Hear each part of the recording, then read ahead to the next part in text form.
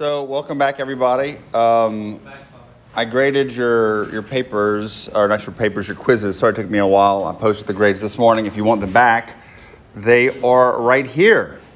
But probably don't want them back, so just in case.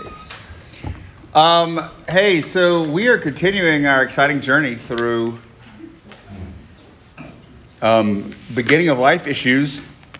I posted the lesson on Friday on sterilization and the different Vatican documents. I hope it made sense for those who had the chance to be able to watch it with some of the questions or confusion some people had over what the Vatican was trying to say in that most recent article, that most recent response from 2018.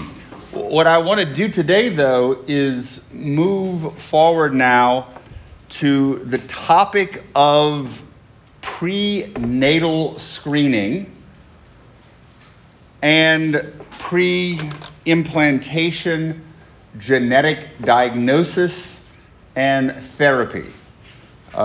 So these are, I guess, some of them kind of on the horizon topics, but the Vatican has spoken on them, and I would like to address them, including some ethical dilemmas that might come up that hopefully will allow us to have a good discussion today.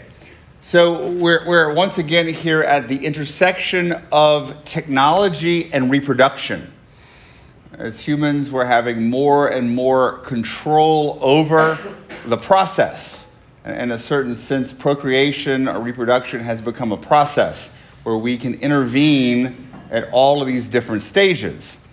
One of the things when we're talking about prenatal testing and particularly pre-implantation genetic diagnosis, if indeed you accept in vitro fertilization as legitimate, this, along even with sterilization, becomes, in sort of common secular parlance, reproductive rights, part of the reproductive freedoms that people claim to have. And this is the argument that is used to justify these and other procedures. It's a broad topic, but I want to focus on the screening, the gene therapy, and specifically CRISPR and gene editing. We had a whole class on that last semester, but we're just going to look at it very, very briefly today, and I've given you other resources. Let's begin with prenatal diagnosis. So here we're talking about the embryo, the fetus that is in the mother's womb, and the different methods that we have to diagnose and then potentially eventually treat the child who is in the mother's womb, okay? This is apart from pre-implantation genetic diagnosis, which is done through the process of in vitro fertilization. So our ERDs, let's begin with that. Number 50.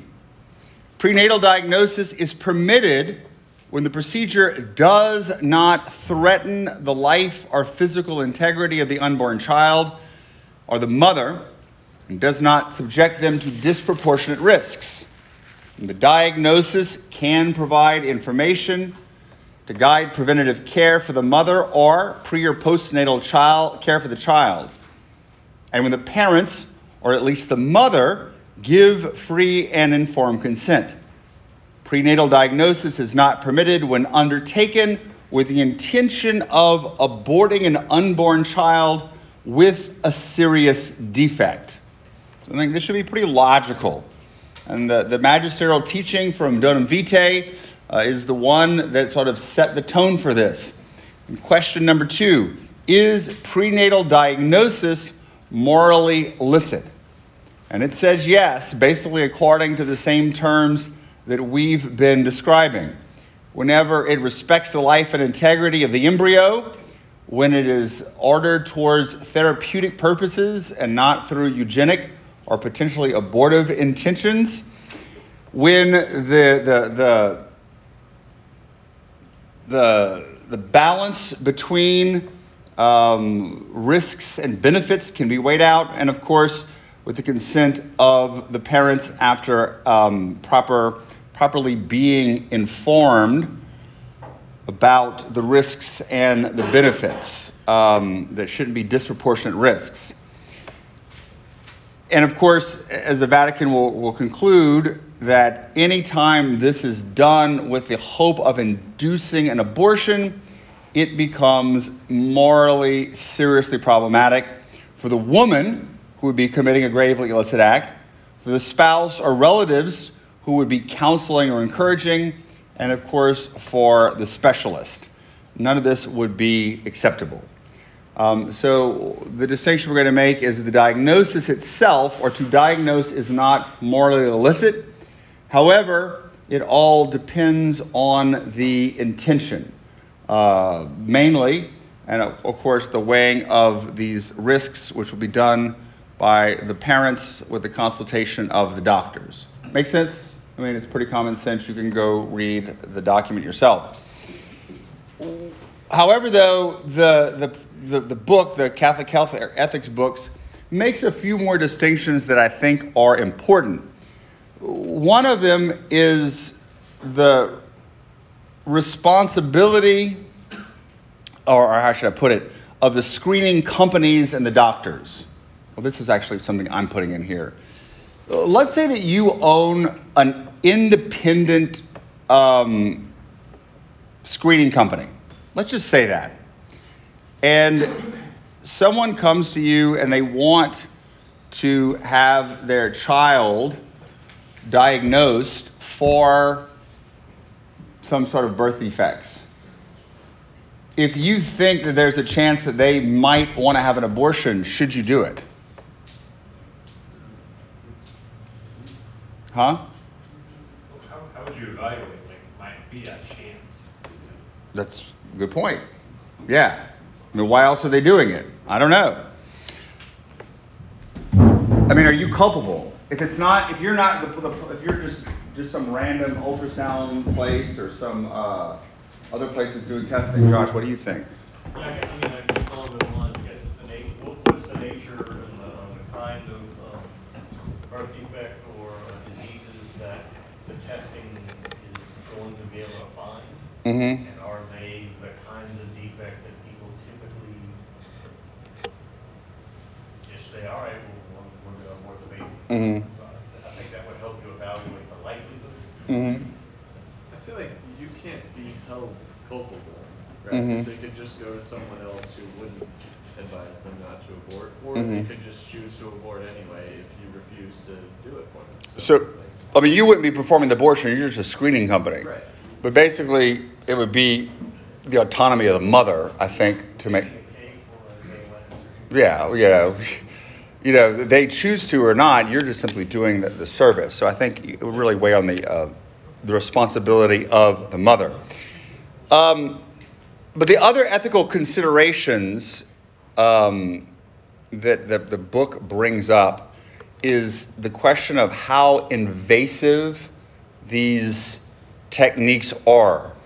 You have very non-invasive techniques such as blood tests or ultrasound. They have little or no risks to the mother or the child.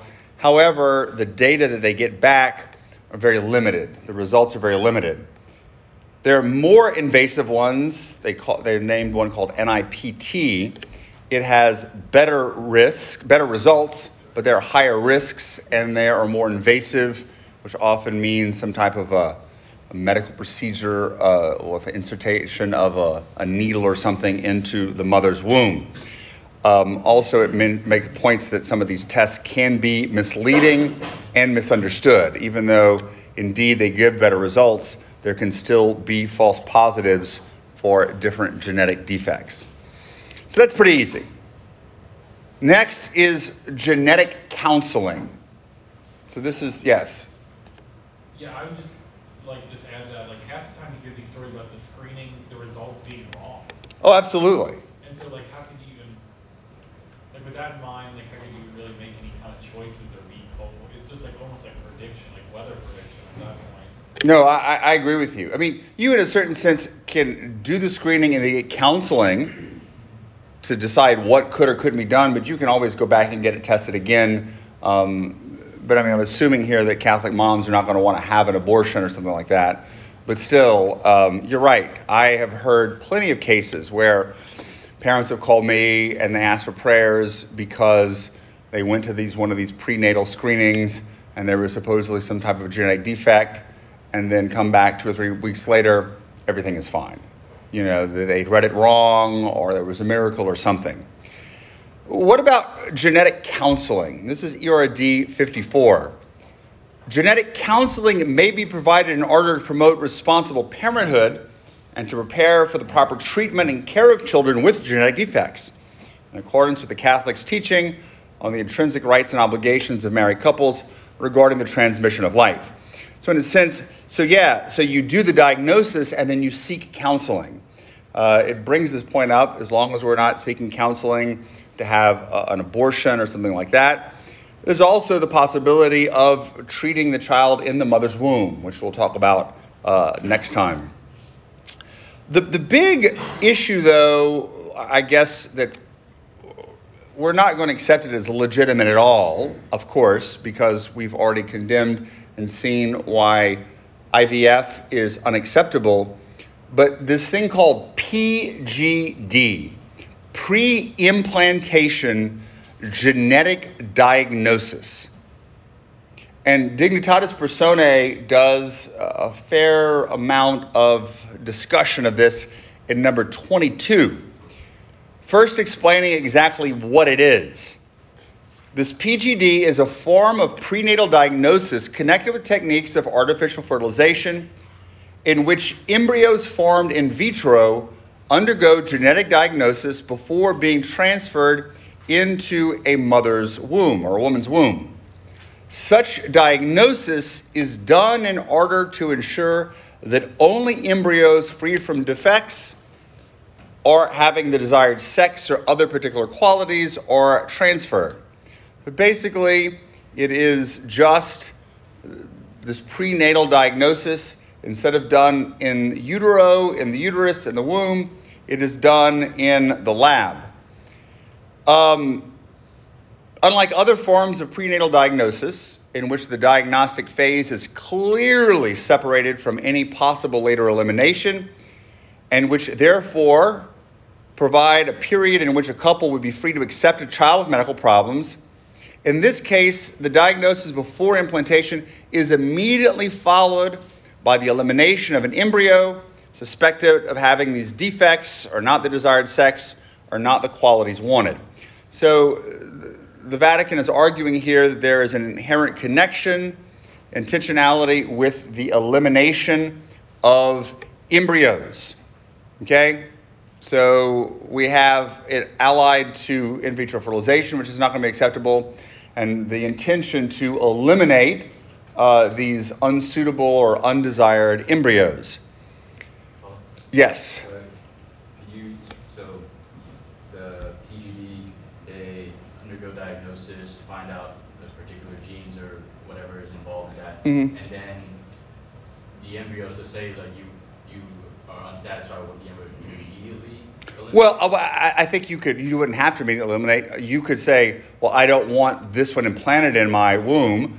But the argument is, if it's not a desired sex or if there is some defect, would you ever want it implanted in the womb? I guess the Vatican is just sort of assuming that they'll either be discarded or they won't be implanted. Yeah, so either discarded or remain frozen. Frozen, yeah, and for however long they keep them frozen for. Of course, it is always going to be considered unacceptable because of its connection to both abortion and IVF. But it also points out the eugenic mentality, an attitude that is shameful and utterly reprehensible, since it presumes to measure the value of a human life only within the parameters of normality and physical well-being, thus opening the way to legitimizing infanticide and euthanasia as well. So it is pointing out this eugenic mentality. We are going to discard or remove life that does not seem suitable because of these qualities. And so it goes back to the human dignity argument in Dignitatis Personae 22. by saying that treating the human embryo is mere laboratory material, the concept of human dignity is also subjected to alteration and discrimination. But this is the interesting part here that I'd like to see what y'all have to think about or say is, it makes a connection of the argument of this discrimination of embryos that have genetic defects or disabilities to the possible discrimination against humans who are born.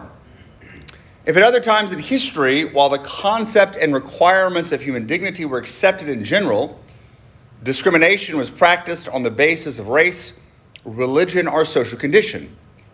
Today there is no less serious and unjust form of discrimination which leads to the non-recognition of the ethical and legal status of human beings suffering from serious diseases or disabilities. It is forgotten that sick and disabled people are not some separate category of humanity. In fact, sickness and disability are part of the human condition and affect every individual, even when there is no direct experience of it. Such discrimination is immoral, and we have a duty to eliminate it. What do you think of that? Do you think that as a culture, if we begin to have more and more of a practice of this pre-implantation genetic diagnosis, if IVF tends to be more accepted, that it would affect our understanding of disabilities and human dignity outside of the womb? Yes. I think a lot has to do, like you mentioned before, if you're living a sacramental life, Mm-hmm. you would think that God would have his hands in whatever he has brought into your life. Mm-hmm. And that if you're not living a sacramental life, you look at it as just a thing that you can dispose of. Mm-hmm. No, I agree. If you live a sacramental life, you're going to understand human dignity, and you're going to understand the person in relation to Christ. Yeah, I think from even just a practical, sociological level, if you're doing this kind of prenatal eugenics thing, people with these abnormalities are going to be less common. So even just from that basic level, we're not going to be as exposed to them. They're going to be more weird, Mm-hmm. when you finally see them. So that's going to make solidarity more difficult. Mm-hmm. You're not supposed to be here. Oh, this wasn't supposed to happen. It's much more of a sharp category distinction. Mm-hmm. I actually see this possibly turning into a really interesting battle between the crazy utopians and the crazy woke people. Mm-hmm. I really have no idea who will win, but it's the one side wants to push their agenda and build utopia, right? And the other side finds meaning in their life by finding vulnerable populations and defending them on the internet and attacking people, right? This is what they do to self-actualize. So I think there could be a really interesting battle there. And honestly, I feel like the woke people might win. But I'm not sure. What do you think, Zeldin? The woke people have already won that battle because they will twist it to suggesting that someone who allows a person born with a disability that could have been aborted come into the world, that you are stealing the resources of everyone else who is wise and smart and good about their choices. I think this is pretty obvious that it will lead to the possibility of people treating those with disabilities with more discrimination and less understanding. I think it's obvious it will cause that. I mean, you see it. Just think about the slight version of this. Catholics or non-Catholics with large families, the stigma that parents and those families receive already because you're not smart enough and wise enough and woke enough to have controlled small families, and look what you're doing to the rest of us with your big families. You already see that. So just imagine someone, Down syndrome is a perfect example. It's like Iceland, where all Down syndrome babies are just assumed to be aborted. If you were to bring a Down syndrome baby Mm-hmm. to the world, you are wrong and unfair to the rest of society by Mm-hmm. causing this extra burden. Mm-hmm. And the stigma will be not only on the Down syndrome child, but the family and those who quote unquote chose to let the child live. I mean, it just seems very obvious to me with examples that I've seen that it's going to happen and already has happened. I think you can see also socialistic motives there. Well, you must be good for the people and the government's intervention. Has so much in everything. Could there ever be eugenic motives for not having a child? For not getting married. You mean Eugenic motives for not having a child? Isn't that what Marcus Sanger was all about? Undesirable shouldn't reproduce. Okay, but wait. Could there ever be legitimate eugenic, not eugenic with a negative connotation, but because I do not want to, I realize that I have a genetic defect and I don't want to pass it on, and so I choose not to. Huntington's disease is a great example. You go crazy with it. And so the people who in this world currently choose to not get married or procreate or whatever, I mean, obviously the church would recommend you learn celibacy, continence, but yeah, it's all the time. People do this all the time. Yeah, is it in the eyes of the church? Is it legitimate? Yes, as long as you do it through abstaining from. Yeah, I mean that's Pius. That was one of the reasons that Pius gave for limiting the size of the family or to use NFP to not have children is for potential eugenic purposes. You could choose to continue to have children, but that's the question though. In this, when the mentality takes over from the negative perspective within a culture, then it's seen as something very, very bad. That you're bringing suffering into the world, or you're burdening the society, or you're burdening the culture. What about, I want to move to the next part, which is the one that's really, I guess, that's on the horizon, and that Dignitatis Personae spends several paragraphs talking about, is gene therapy. Okay? Number 25, gene therapy commonly refers to techniques of genetic engineering. So this is basically editing the genome somehow, applied to human beings for therapeutic purposes. That is to say, with the aim of curing genetically based diseases, although recently gene therapy has been attempted for diseases which are not inherited, for cancer in particular. So there are different forms of gene therapy. The type that is the most talked about now is CRISPR-Cas9. I can't tell you what these stand for, but it's called CRISPR. It's a way to go in and edit certain sections of the genome in order to alter it for therapeutic purposes, for potentially non-therapeutic purposes. So we'll get into that in a second. But what this document is going to do, because I don't know how much y'all are going to deal with this, but this is the future of bioethics here. And the more you read about it, yes. This is editing in the womb, out the womb. This could be editing you. It could be in the womb, out the womb, an adult. It could be editing anybody. You could edit yourself, technically. As from what Father Nicanor talked about last year, there could be the day where you can make your own kid at home and just edit yourself. Yeah. There's actually somebody who supposedly did it. I think when it comes to like gene therapy, you ever seen the movie Gattaca? Yes, we need to watch Gattaca. It's really good, but also beyond like physical limitations, like genetic diseases that are like genealogical, right? What happens like when you start thinking about people that say they have mental illness that runs in the family, or alcoholism, or just like these other traits? I think let's dive to the rabbit hole of thinking like, well, I might pass on something bad to my kids. Well, like of course, that's like the nature of man being broken. Like you're probably gonna pass on your bad temperament and 12 other things, like I mean, like in some way. You're right. And so there's the question comes if, let's say, technology is advanced so far enough, people are going to start saying, well, hey, you have a responsibility not to pass it on if you know it's going to be there. But how do you make the distinction between this is good to pass on, this is not good to pass on? I think it's interesting. All of a sudden, if we can edit some of these bad traits out, how does that discussion end up being talked about, our moral responsibility and also the eugenic purposes. Let me sort of make these distinctions here that the Vatican is going to make when it comes to types of genetic engineering or genetic therapy.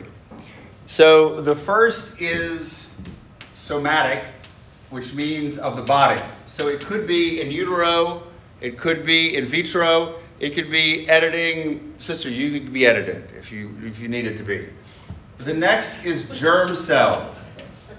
That is going to be editing the sperm or the eggs, so that when there's fertilization, that this trait is either removed or added to potentially. You could add certain traits.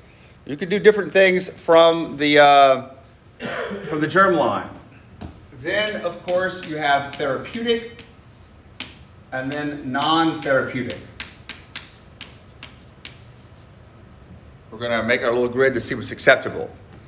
So somatic is to eliminate or reduce genetic defects on the level of somatic cells. That is cells other than the reproductive cells. And of course, germline is for the reproductive cells. So let's look at somatic cell therapeutic. So we're just looking at therapeutic for the somatic cells. Procedures used in somatic cells, bodily cells, for strictly therapeutic purposes are in principle morally illicit.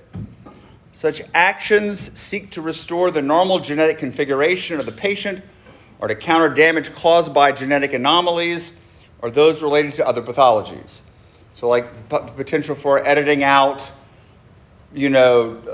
some type of genetic defect, Down syndrome, potentially you could edit out. And you could edit out in one part of the body, and from what I understand, it would sort of continue to the rest of your cells and somehow cure this disease, potentially curing cancer, potentially doing a lot of stuff. This would be assuming that you had the right intentions, morally acceptable.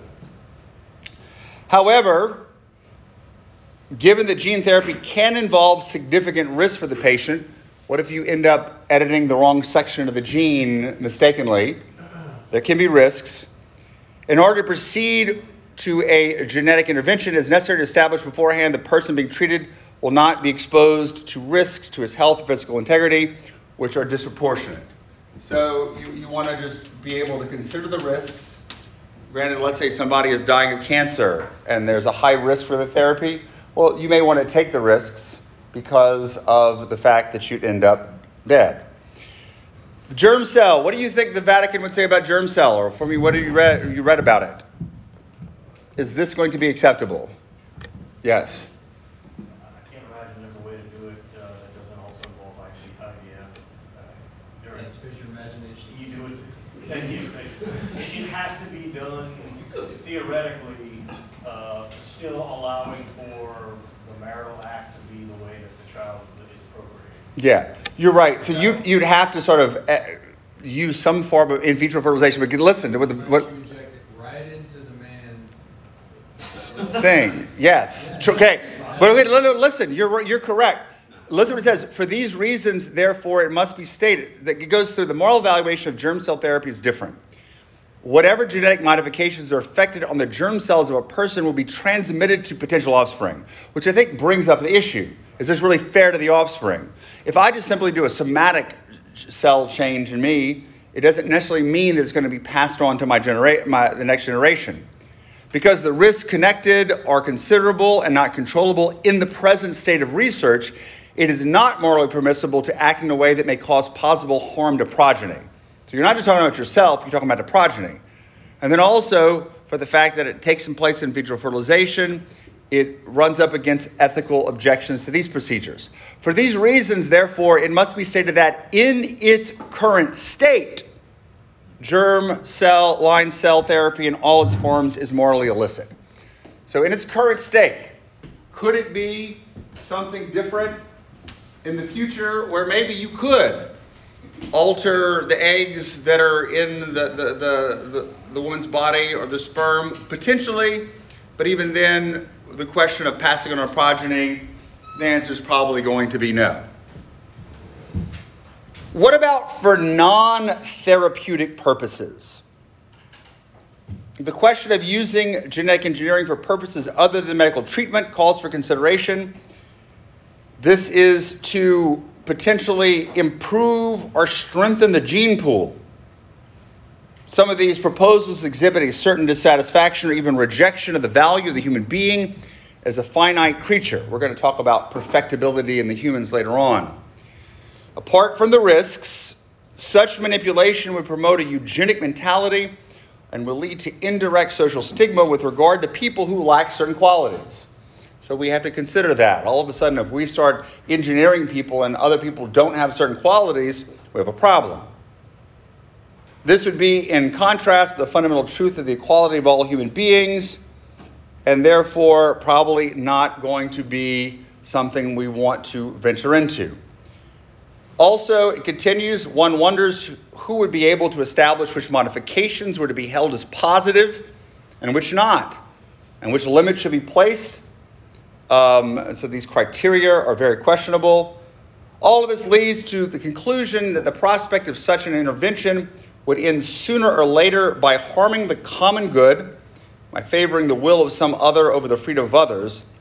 Finally, it also must be noted the attempt to create a new type of human being. One can recognize an ideological element in which man tries to take the place of the creator. And stating the ethical negativity of these kinds of interventions, which imply an unjust domination of man over man, the church goes back to caring for humans in their finite nature. So it basically is going to say that the therapeutic, the non-therapeutic, or potentially, let's say, experimental reasons for this, not going to be acceptable. What do you say? That is one of the first things that I find to be, I don't know, it's not logically tight. So okay, this is not from the book. This is from the Vatican here. Yeah. The class. The class, yeah. We do all sorts of non-therapeutic changes to our body and soul and spirit or intellect that we don't have any problems with. There's stigmas. Working out at the gym is a good example that everyone can relate to. Is that in itself immoral? Shouldn't this be a maybe, maybe not a no? Well, that's the thing. If you look at it, go ahead. Oh, okay. So one thing that might be helpful is I'm on the full science of this, but I do know enough to know that genetics is a lot more fluid than we often give it credit for. Mm-hmm. Like you're even giving credence to things like epigenetics. Yeah. And how even there's studies that maybe like trauma or other things can actually damage or affect genetics, stop them from firing or something like that. So in other words, yeah, like it's not like computer code per se, even though we use that analogy all the time. So I wonder if we can look at this like a natural dynamic process of the body, and if so, we can interact with and alter it in a way that's not violent or opposed to be, you know what I'm saying? Like the reason this would be different than say working out is because you're working with the natural process of your body and muscles and that sort of thing. Whereas with this, it'd be some invasive injection, or I don't actually know really how it's working, but yeah, I don't know. Actually, I have nothing to add because I think you touched on it, that it's not as cut and dry as. Yeah, but let's go back and go back and look at that Dignitatis Personae 27, and look at the language. Does it say it's morally illicit? I'm just thinking, like, I wonder if the Vatican is being cautious because it could easily get into a slippery slope sort of situation. Like, where do you draw the line? Like, it's non-therapeutic, but it's helpful, or is it non-therapeutic and I'm just editing some, like, a baby's genes just because I want to keep your baby or something like that? Like, where do you draw the line? No. I think it sort of alludes to that. What if you just change my follicles so I can grow hair on my head again? I mean, is that too much to ask? That's therapeutic. I'm saying with that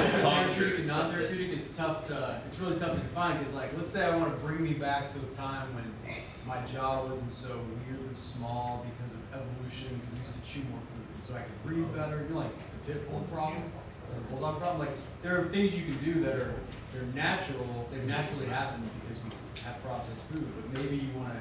So it's tough to even decide which one to switch. Well, we're going to get into this a lot more later when we talk about perfectibility and enhancement, because, you know, there are students in college who take Ritalin before a test. Do they have an unfair advantage because they're taking that? They're not editing their genome, but you drink coffee in the morning, you have an unfair advantage. What are these distinctions? But before, what does the Vatican document say? And I'm looking back over it again. Does it say that it's morally illicit? What is the phrase they use about all these things? They basically say that sooner or later, if it will lead to kind of a harming of the common good. But look at, in stating the ethical negativity. I'm not saying what is ethical negativity? It doesn't say it's morally illicit like this one is. So it says there are all these risks, but it doesn't come out and say you can't do it. I think that there are distinctions that potentially could be made, and this is something that Nicanor Austriaco talks about if you read some of his stuff. And I'm not saying that this is the distinction he's making. Non-therapeutic could probably be divided into other subcategories. Yes? Yeah, I thought that was an interesting point. Like, you can even apply that same train of thought to maybe, like, formation, right? If you're taking, I'm saying, like, if you're taking antidepressants or anti-anxiety, and you're discerning a vocation, with that train of thought, you could apply to this and be like, are you actually discerning, like in a free way, or are you bound? Like, there's a lot to, like, when you start getting into therapy, like medicine, that if you, like, where's the line? You know? Yeah. I think it's going to be stronger on the germ cell, like the ethical negativity, because if you're passing it along.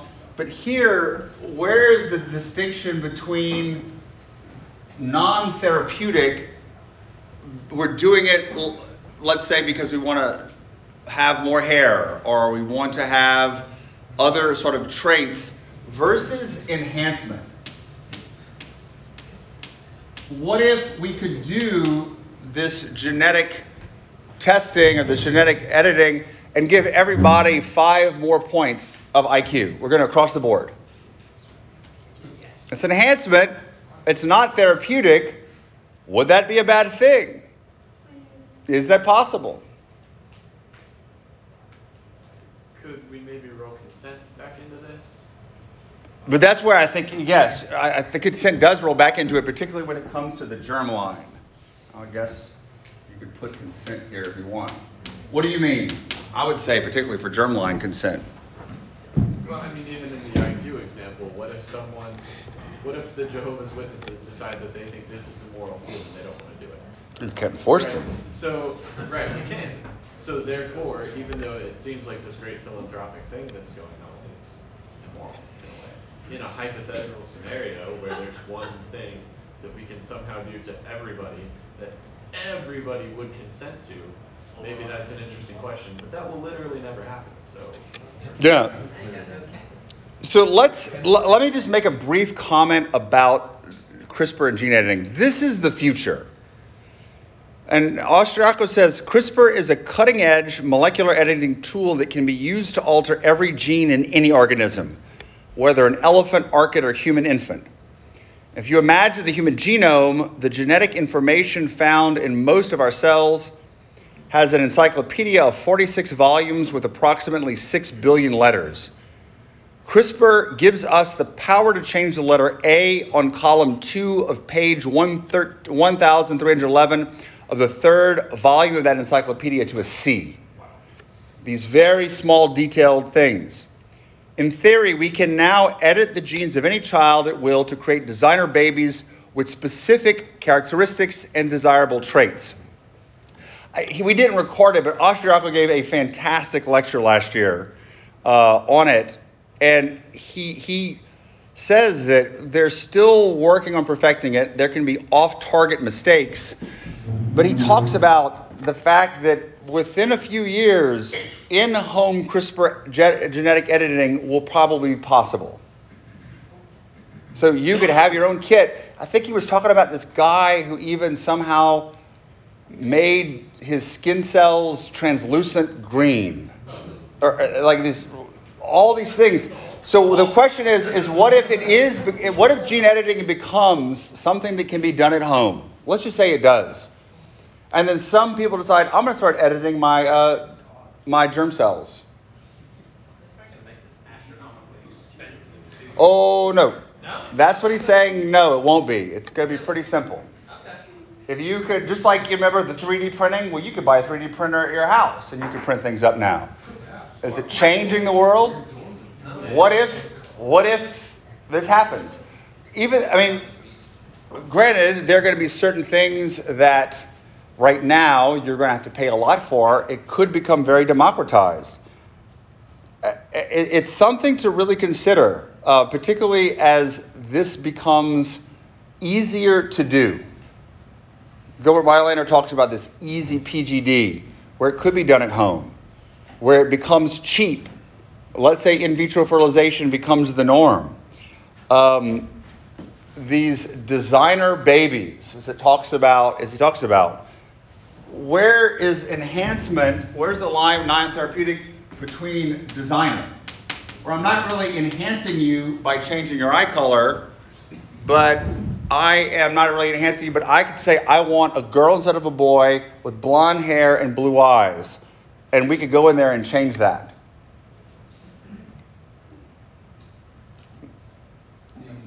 I know, just as a pure logical argument, a slippery slope argument is a fallacy. But with sin, we throw in the inevitability of original sin. Mm-hmm. It's interesting how this starts to play out because we believe that there's this inevitability to our tendency to blindness. So I'm just kind of working through right now I know slippery slope is a logical fallacy, but original sin is not. And how do we, it's like that song by Lonely Island, YOLO. Mm-hmm. Stay in your room, put foil on your head. It's just an interesting question. Slippery slope.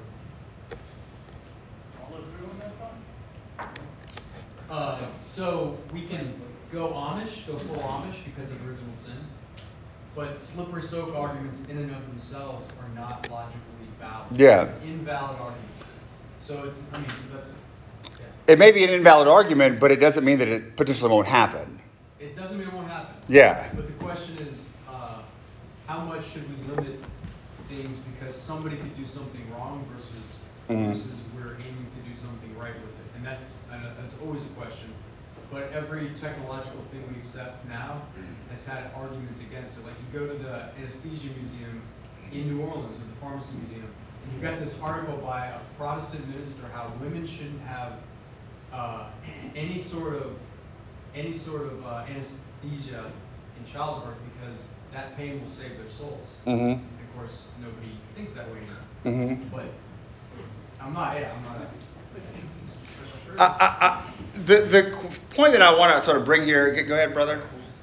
I'm just curious. Is any of these distinctions made by the church, designer, enhancement, whatever, in regard to plastic surgery? We're gonna get to that. Is it related to this? I think you could. You could because we're going to talk about body modification, which this is a really intense form of body modification.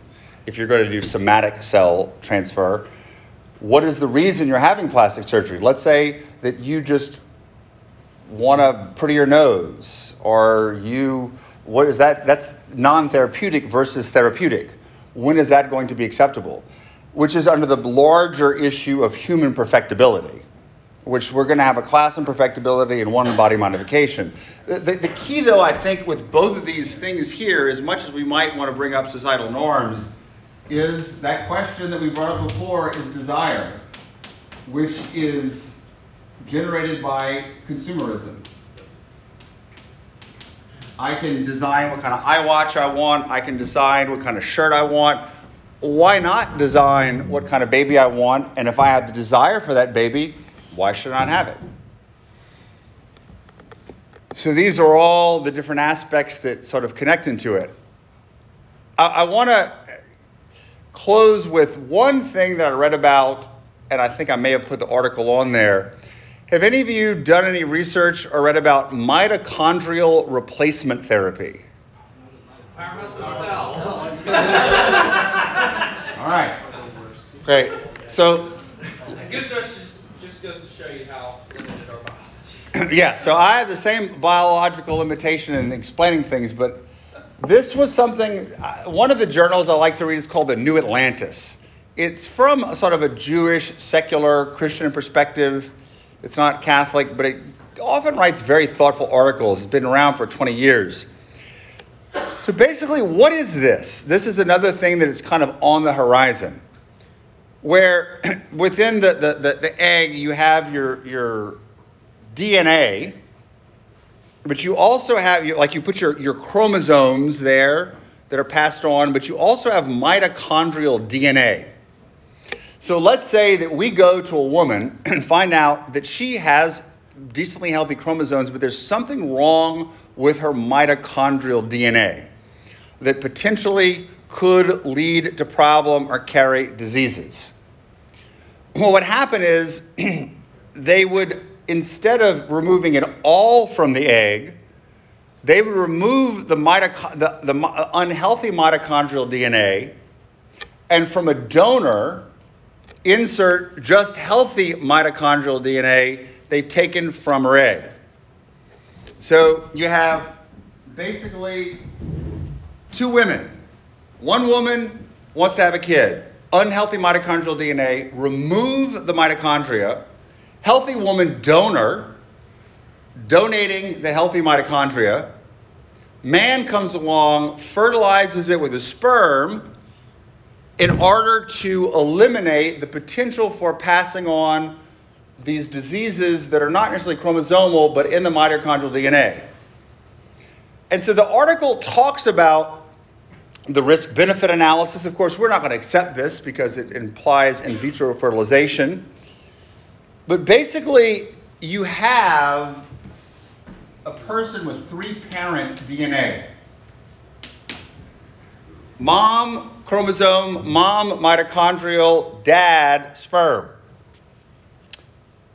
And the argument is, well, you would do, if you're going to take the secular perspective, you would do your general risk-benefits analysis to see if it would be justified. But this author says, and I think I put the article, or I can upload it, the real purpose for this is not, in practice, is not therapeutic, but what he calls kinship engineering. Kinship engineering. And this is going to be a type of genetics that kinship we've never seen before. And this is what his argument is. Three-parent IVF easily suggests itself to allowing lesbian couples to have children genetically related to both partners. One of the women would be the mitochondrial donor, while the other would provide the chromosomal DNA. The two women would make unequal genetic contributions to their child, but both would contribute, unlike with conventional IVF. So this becomes reproductive freedom, as we've already talked about, which is being pushed. So now, if it's not therapeutic, what about the dangers of the child just so a lesbian couple can say, we're both moms to this child? Our DNA is in that child. Or what would the effect be on the child itself? I don't know if they've done it yet, but I know that this is. So they don't have like a test subject that has three-parent DNA. I don't. Or I don't. Not humans, as far as I can say. I don't think so. Technology's been around for almost a decade, but yeah. Yeah, but this is just another. These are another thing where, as IVF continues to advance, you have all these possibilities. There's actually a possibility. Imagine that if you could take a man and you could turn his with the stem cells, you could maybe make that grow into an egg. with the male's DNA. And there's all these strange different combinations that we could have that not only affect the person, but end up affecting children. We could get into some really, really crazy things, but I think that, and I could be wrong, particularly CRISPR and gene editing becomes the future of bioethics, particularly within the next 25 to 30 years, if indeed we don't see a shift in IVF. I just learned that Louise Brown, the first IVF baby, had IVF twins. Did y'all know that? She had IVF twins. She's carrying on the legacy. As this becomes more and more acceptable, as women want to have children later and later, and these different types of gene editing are possible, why not? The technocratic paradigm, why not? It creates its own ethic. Why shouldn't we do it? And what kind of ethical issues are y'all going to face, particularly as the next generation of priests, that we can't even imagine? Closing comments or thoughts? Do y'all have anything that y'all want to reflect on? Or I know there's so many parts to this, it can become very complicated. What is the line, the argument of technology, as you said, it has been a good thing for society as a whole. Like, yeah. Being able to cure diseases that we otherwise wouldn't have had for the last 100 years or something. Is there an argument that would, I guess, refute that general statement of technology, like being able to go against? I'm not saying using technology to cure certain diseases right now is a bad thing, but it seems as if the further we allow that general statement to, I guess, not be applied specifically, then you can say, like, yeah, the technocratic paradigm has its way. Like, why not? Why keep doing all these things? And nature becomes less and less and less of an argument. Mm-hmm. But is there room for even just arguing for nature while also respecting the good that technology has done? I think there definitely is. Like, say with the enhancement thing, okay, yes, there's like, you have something natural, like working out, which you can go to an extreme and abuse that, but to have like an enhancement to where, say, you don't require working out to have a healthy body. No, you could take the steroids, yeah. And like, all right, the intention, having a healthy body, not necessarily the worst thing in the world, but like going so much against nature, is there an argument for that or not, and can it be applied to all these different situations? Well, I think we're going to get into that more when we look at human perfectibility a little bit later on, and these types of things, whether they be medicines to enhance your thinking, steroids for your body. Is there a bright line where you should do it and you shouldn't do it? How do you argue technology versus nature? I don't think there's a clear line, but I think the important part is that we're discussing it. The issue becomes, as a culture, we just sort of accept things and we don't need to be as a church condemning everything, but at least saying, let's think about these things before we move forward. And to have these ethical, nuanced discussions about the role of nature, about the role of not original sin, but imperfection. When does that become a good thing? When does it become a problem if we're trying to basically make an Aryan race? Even though we may not be killing others, we can still work towards this perfect Aryan utopia by tweaking instead of destroying.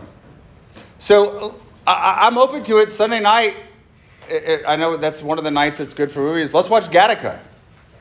We've mentioned it enough. Gattaca, 1997, Ethan Hawke. So why don't we reserve the TV and the bib? All right, we'll come back. So please, y'all, I edited some of the readings to make it easier for next time. We're going to talk about pregnancy and vital conflicts. Please read the Phoenix Case. I want to have a discussion about that. We're going to talk a bit about vital conflicts between the child and the mother, pregnancy issues, ectopic pregnancy, which is fairly easy to deal with, but some of these really difficult decisions that mothers have to make along with their doctors, they're going to often bring priests in. For my example or my experience, neonatal and prenatal care of the pregnant woman, I've encountered much more as a priest than stuff at the end of life. And that's maybe because I work with a younger population for most of the time, but these are questions that you are going to get. So please read those readings, particularly the Phoenix case. Glory be to the Father, and to the Son, and the Holy Spirit. Beginning, is now, and ever shall be, world without end. Amen. The Father, and the Son, and the Holy Spirit.